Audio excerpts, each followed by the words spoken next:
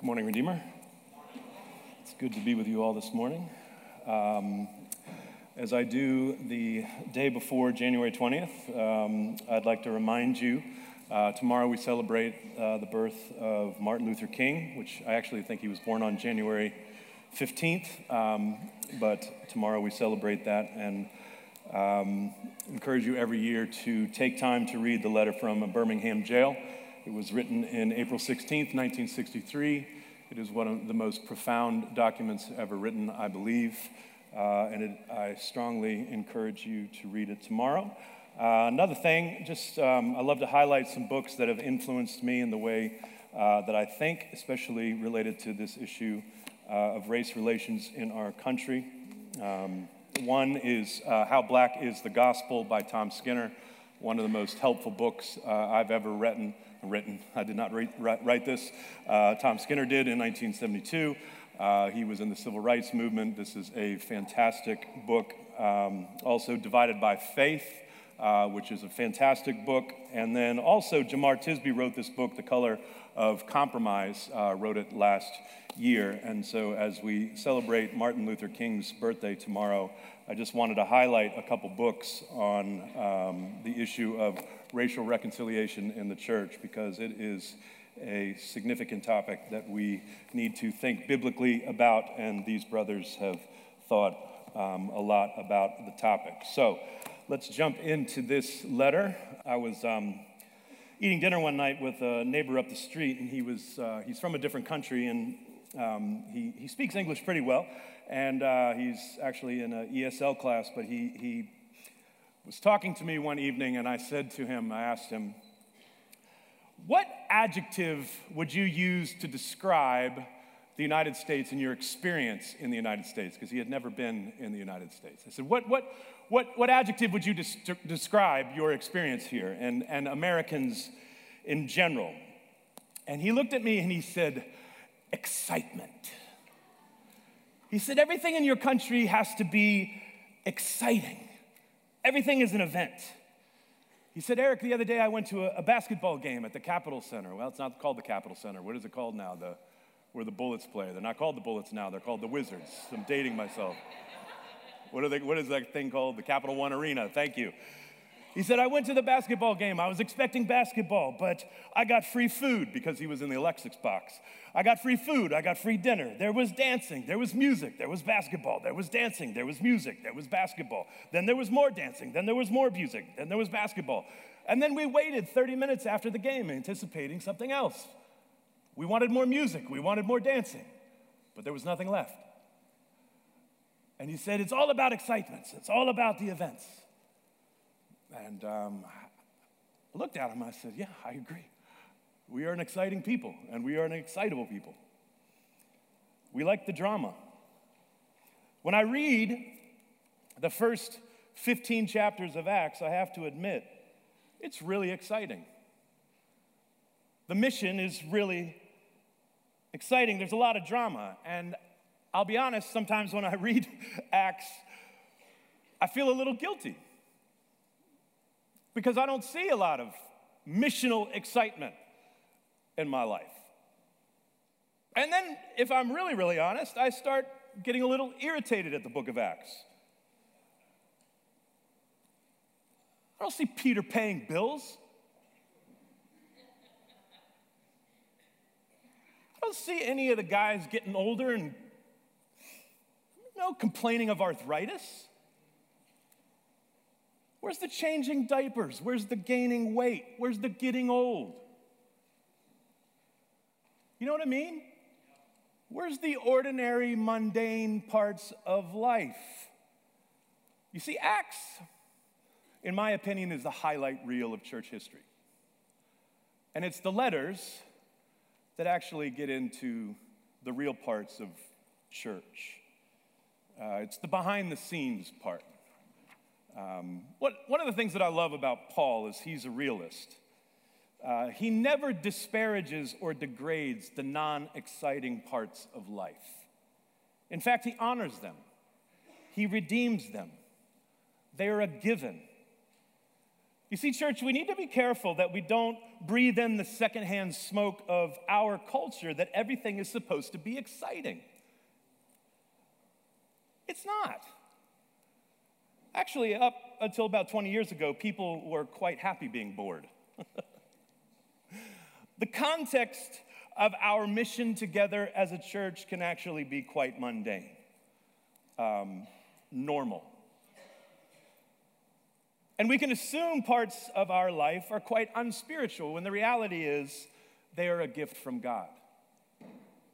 Even the unspiritual things that we can feel are unspiritual are actually quite a gift from God.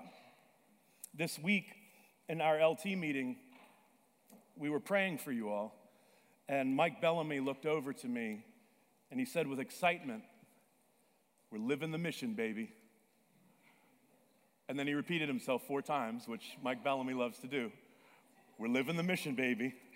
We're living the mission, baby." And it hit me. Redeemer, we are. We're living the mission, baby.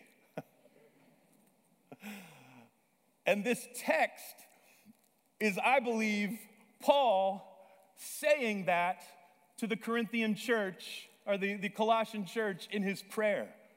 We're doing it. He's encouraged.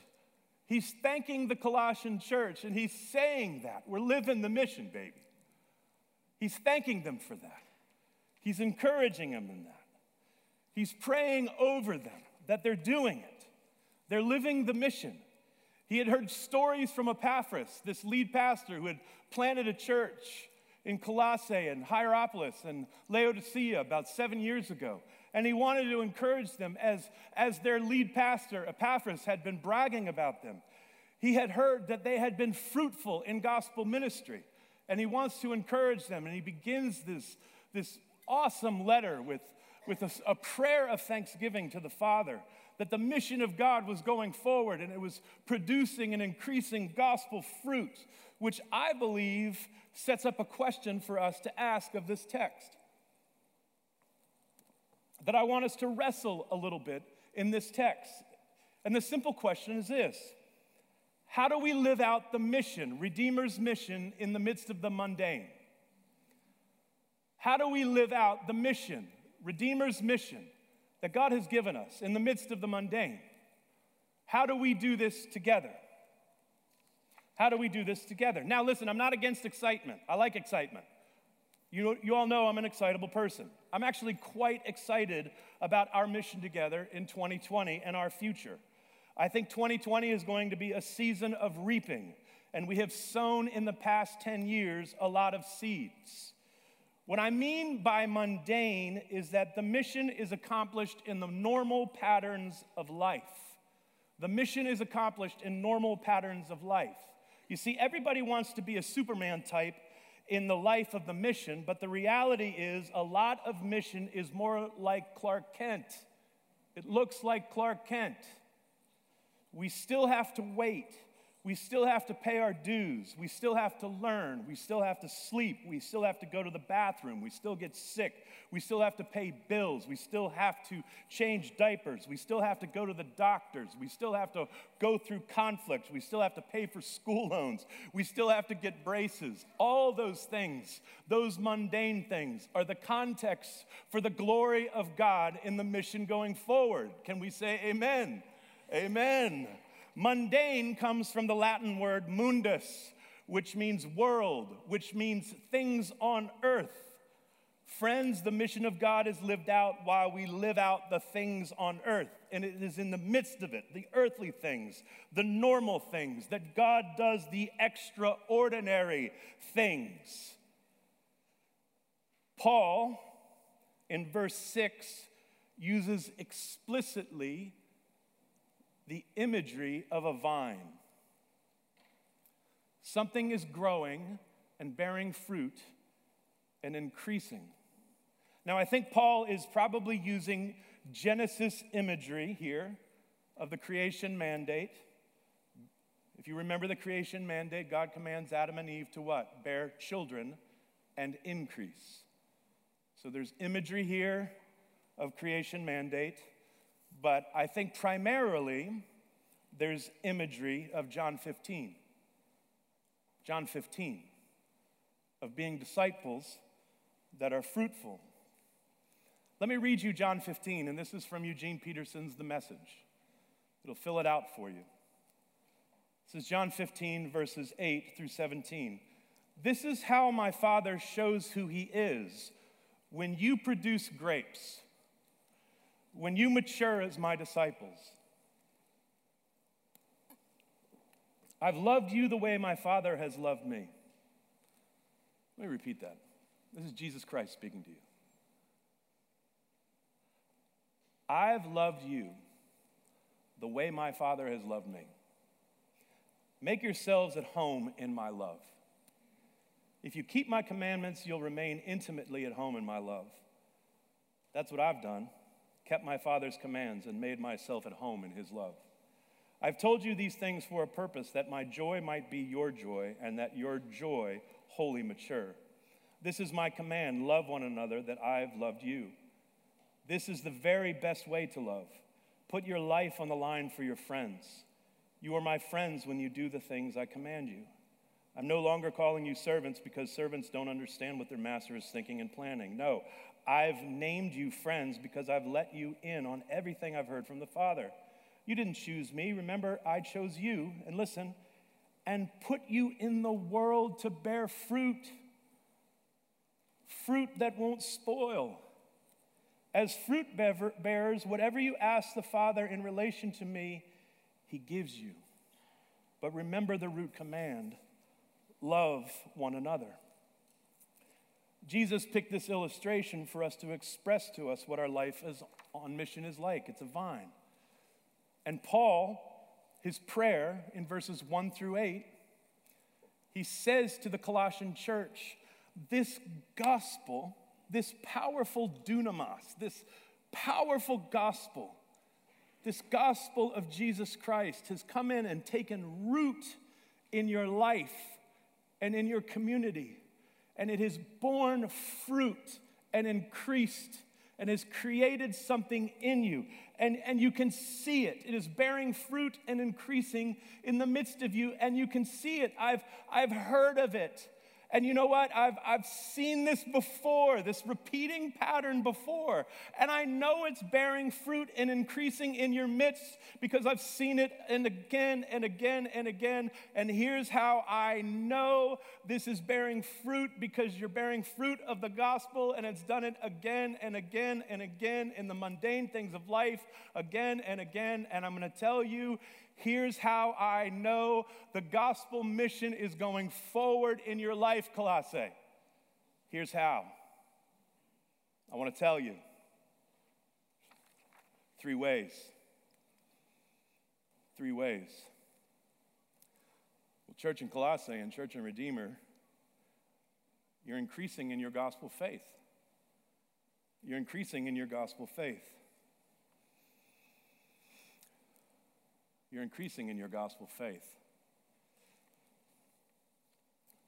We always thank God the Father of our Lord Jesus Christ when we pray for you, since we heard of your faith in Christ Jesus. This faith is increasing and growing. Now, I want to be clear about something, and it gets back to this vine illustration.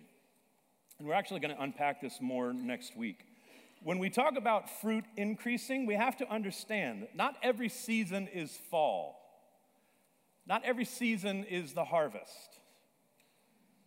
There are winters and there are summers. Vineyards and fruit are seasonal. They're regular, they're slow. They need to be nurtured. And at times the vine needs to be pruned. But no matter how slow, it grows fruit. But it's slow. But Paul hears from Epaphras, they have grown in faith. They have grown in faith. Their faith in Christ has increased. Maybe it's slow, but it has grown. Now, what does this actually mean, that their faith in Christ has grown and increased? Because this is critical to us in making disciples here. Paul uses this phrase, look at it, in Christ. Do you see that? Faith in Christ. Eis Christos, in Christ.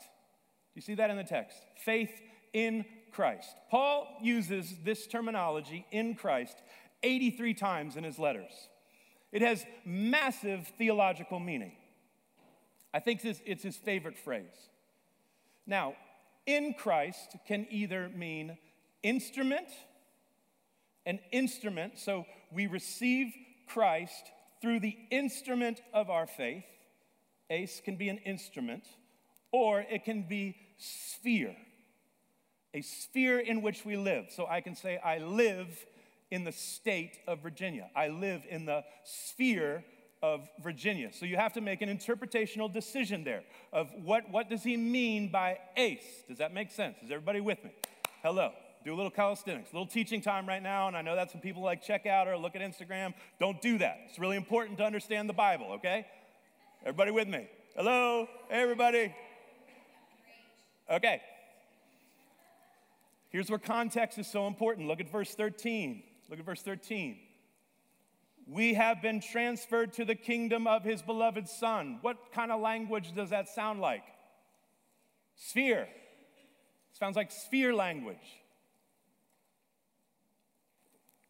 Paul is saying we have been transferred to the sphere of Christ. We are in Christ. We are in the sphere of Christ. So let me illustrate this for a second. If we were going to St. Paul, Minneapolis, Minnesota right now, how would you prepare for that? What would you pack for that? Winter clothes. If you were to pack for Maui right now, what would you pack? Where would you like to go? Maui or Minneapolis? Maui. Okay. The sphere in which you live directs your behavior, doesn't it? Yes? If you showed up to Minneapolis with a snorkel and a Speedo, that's the wrong choice, right? Brothers and sisters of Redeemer, your faith is in Christ. It has radically changed your behavior. Why? Because of who you are in now. The sphere of who you are in, the presence of the King that you are in. It has radically changed everything. You are in Christ. You see, something magnificent has happened, that the Father has chosen you and you have decided by faith to receive this Jesus as your Lord and King, and that has changed everything. You are in Christ. You, by faith, have received something. You see, faith has content and character. Faith has content and character. See, your faith has content. You believe something about Jesus, and that really, really matters. You see, if Jesus is just Bono and burlap and a good teacher, it is irrelevant to you. But if Jesus, your faith, has content, that he is the incarnate, crucified, resurrected, ascended King who rules and reigns and will return, and you are in him, that matters. Amen? Whew, that took a big breath. Now, our faith in Christ, faith can also mean faithfulness in Christ. Faithfulness. Faithfulness in Christ. Christ-likeness. Obedience to the kingness. Our faithfulness to his kingdom rule, his law, love for God, love for others, to his teachings on the Sermon on the Mount, on the upper room discourse. We are his kingdom people. We pay allegiance to King Jesus. You see, the grace that was found in the truth of the gospel, according to Colossians 1, this grace does something. The favor of God creates fervor for God. Favor creates fervor. Grace, oh my gosh, grace is a massive river. And grace creates much fervor for the Lord, and that fervor takes you somewhere. It has current. Have you ever seen a river? A strong river? Have you ever seen Class 5 rapids? Yes? Current. You jump in, it takes you. That's what grace does, and it takes you one place, towards holiness, towards Christ's likeness. Why? Because you are in the sphere of Jesus Christ. You have faith in Christ. Listen to what C.S. Lewis says. I love this quote. C.S. Lewis says this, "May I come back to what I said before?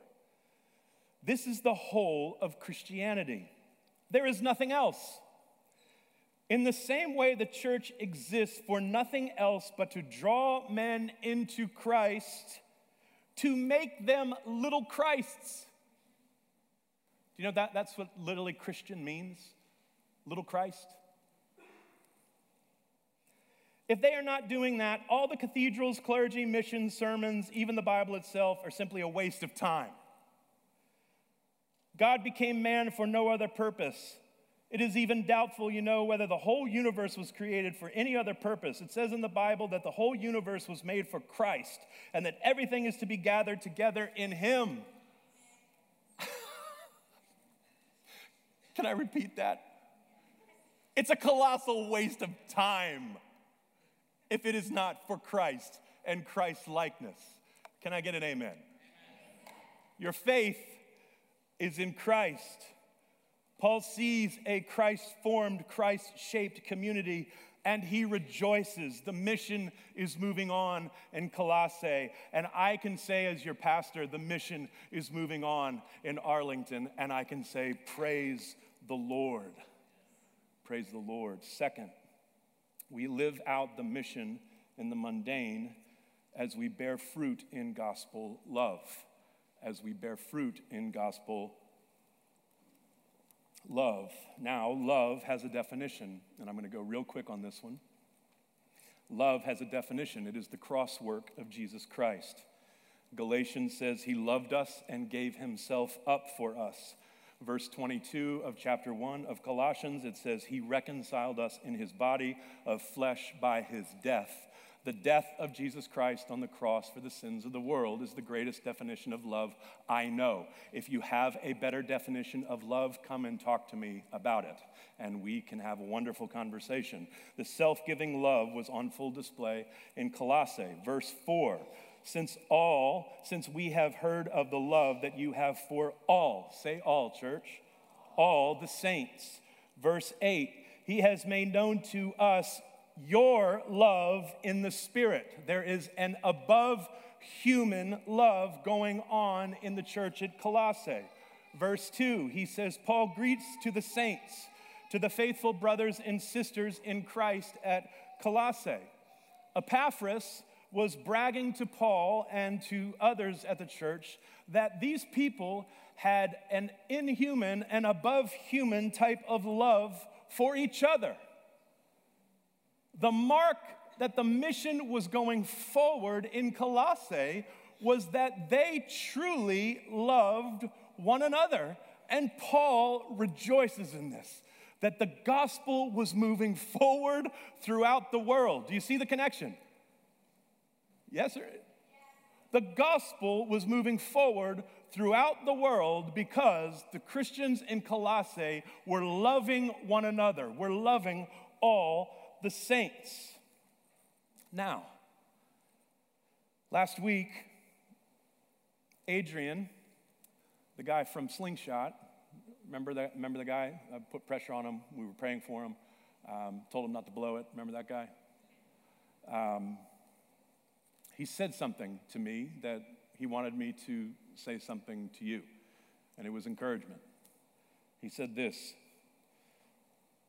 Redeemer, don't take this for granted. You have something pretty incredible here. It is a family. It really seems like you genuinely care for one another. And I could see it and feel it in communion. A love has been given to you. A love has been given to you. Redeemer, I really do believe a love has been given to you. And I believe it is a fruit of a different kind. And it is not manufactured by us. And I can definitely say that. It is a fruit of a different kind. It is not manufactured by us. And it is given to us by Christ. And it is a fruit of the Spirit. And as your pastor, I would encourage you to guard it, protect it, nurture it, enjoy it, pursue it, and value it. Paul is very serious when he says, brothers and sisters, in verse 2. This is a heavenly reality. It is not something that little B Baptists say to each other. This is family. It's a part of our inheritance that is to be experienced in part right now. We truly are brothers and sisters. It's not without its hurdles and challenges and pain and struggle, but it is a part of our mission to grow in Christ's life together, to be a transformed people together, to truly be brothers and sisters, to be saints together who truly love one another as Christ loves us.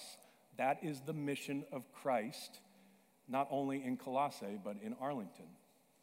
I mean, Jesus made it explicit.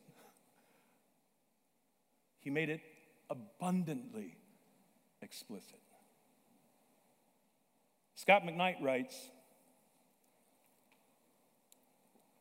since Paul specifies the object of their love for all God's people, or all the saints, we see here an expression of a church-shaped commitment to one another in presence, advocacy, and participation in Christ's formity. He does not have in mind a general humanitarian benevolence, but instead a devoted commitment to presence, advocacy, protection, provision, and mutual sanctification, which others follow, followers of Jesus. You see, it's fascinating that he says all the saints, love for all the saints.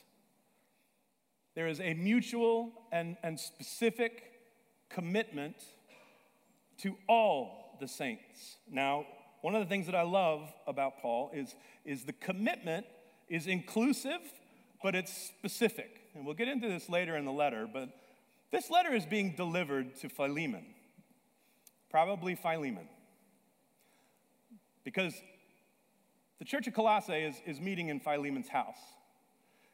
Now, what's fascinating is who's delivering the letter to Philemon's house. You see this at the end. Tychicus and Onesimus. We all know who Onesimus is. It's the returning bondservant. There might be a little rumbling going on when Onesimus gets back. Because Paul writes a letter, Philemon, right? That deals with how to restore that relationship. It's specific. There's a group of people meeting in Philemon's house. I want you to learn how to love all Christians, all right? In Philemon's house. It's specific. Does that make sense? But it's inclusive. I love this. Colossians 3:11. Here there is no Greek or Jew, circumcised or barbarian or Scythian or slave or free, but Christ is all and in all. It's also inclusive.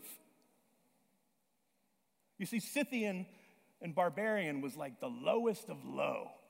It was like the worst of worst. It was the you fill in the blank of the person you least like. It wasn't across racial lines. It was more stereotype lines. Paul says the church, they had love for all types of people in Philemon's home, but all these types of people were different types of people. But it was a specific group of people meeting in a specific home. What does that mean? It was someone sitting right in front of you that you had to work this out with them over time. It was spatial. It wasn't virtual. You couldn't turn the computer off. You had to work it out over time in a local church community. Christ was all and in all. It was almost as if he's like, he could have said to the church in Arlington that meet at Dale's home or Tommy's home or John's house or Victor's house, he could have said, here there is no rich or poor, Republican or Democrat, or those who voted for Hillary, or those who voted for Trump, or those who have a PhD, or those who have a GED, or any other racialized term that creates social inequality. He could have said to us, but no, Christ is all and in us all, and we all say glory to God, right? Now, what is the foundation of our mission according to this text? What is the foundation for our faith and love? Well, the text says hope. Verse 5, the text says hope. Now, we have to make a translation decision again in verse 5. Is the hope we have, is the hope there, is it modifying why Paul and Timothy pray? Or is it modifying their faith and love? You can work that out in your small group. I believe it's modifying their faith and their love. It's the root of their faith and the love. Why the Colossian church love all the saints and have faith in Christ? It is because of the hope laid up for them in heaven. What is that hope laid up for them in heaven? It is Christ. He is returning. He will bring shalom. He will bring peace. He will make all things right. And if you understand Paul and the salvation of Paul, it's not so much us going to heaven. Salvation to Paul is one day Christ will return to earth and reconcile all things and make all things right. He will bring back to peace everything that our sin screwed up. And there is one day where God will dwell with man and man will dwell with God. Amen. Ben Witherington says this: Paul tells his audience that their hope is already reserved for them in the heavens, meaning that it exists already in promise in heaven. Did you catch that? What you hope for already exists in heaven. The peace that you hope for already exists in heaven at the right hand of the Father in Jesus Christ. The reconciliation that you hope for already exists in heaven in Jesus Christ. No suffering anymore already exists in heaven in Jesus Christ. Do you understand that? No more sin, no more suffering already exists at the right hand of the Father in Jesus Christ. And when he returns, it's all over. And it exists here today. What exists in promise is at the right hand of the Father in Jesus Christ. And when he returns, it's all done. All reconciled. Nothing broken. Nothing lost. And that is our hope for salvation. And that is the hope that we have for our faith. And that is the hope that is the bedrock for our love for one another.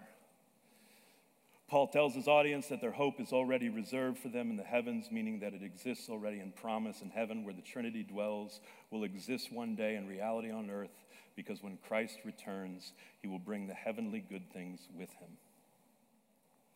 Lastly, multiplying gospel presence. Multiplying gospel presence. What I love about Paul is he is so excited, and we'll end here.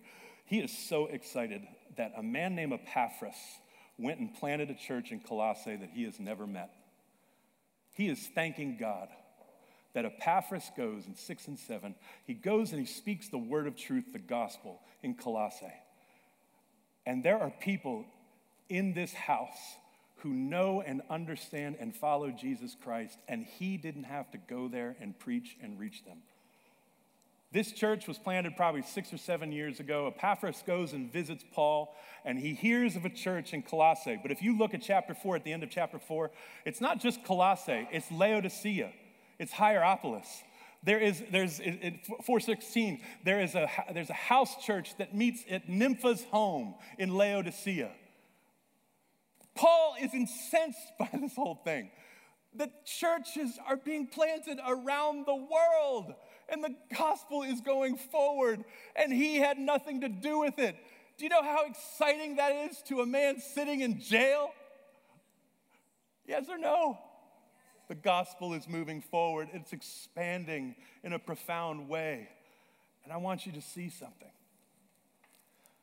Church, I can't tell you how excited I was when Jens and Yanni were up here saying that they're willing to go and to expand the gospel and say, I'm willing to go on and start a new group. I can't tell you how excited when I hear of you all going and sharing the gospel with your friends. I can't tell you how excited I am that we are saving for a church plant. Brothers and sisters, that is our mission.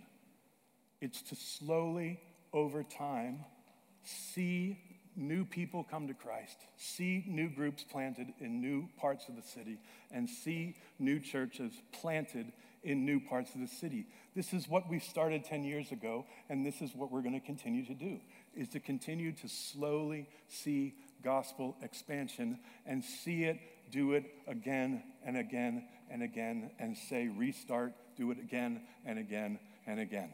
Amen? Amen. Amen. Lord God, please, please, please help us accomplish this. Be pleased with us in Jesus' mighty name. Amen.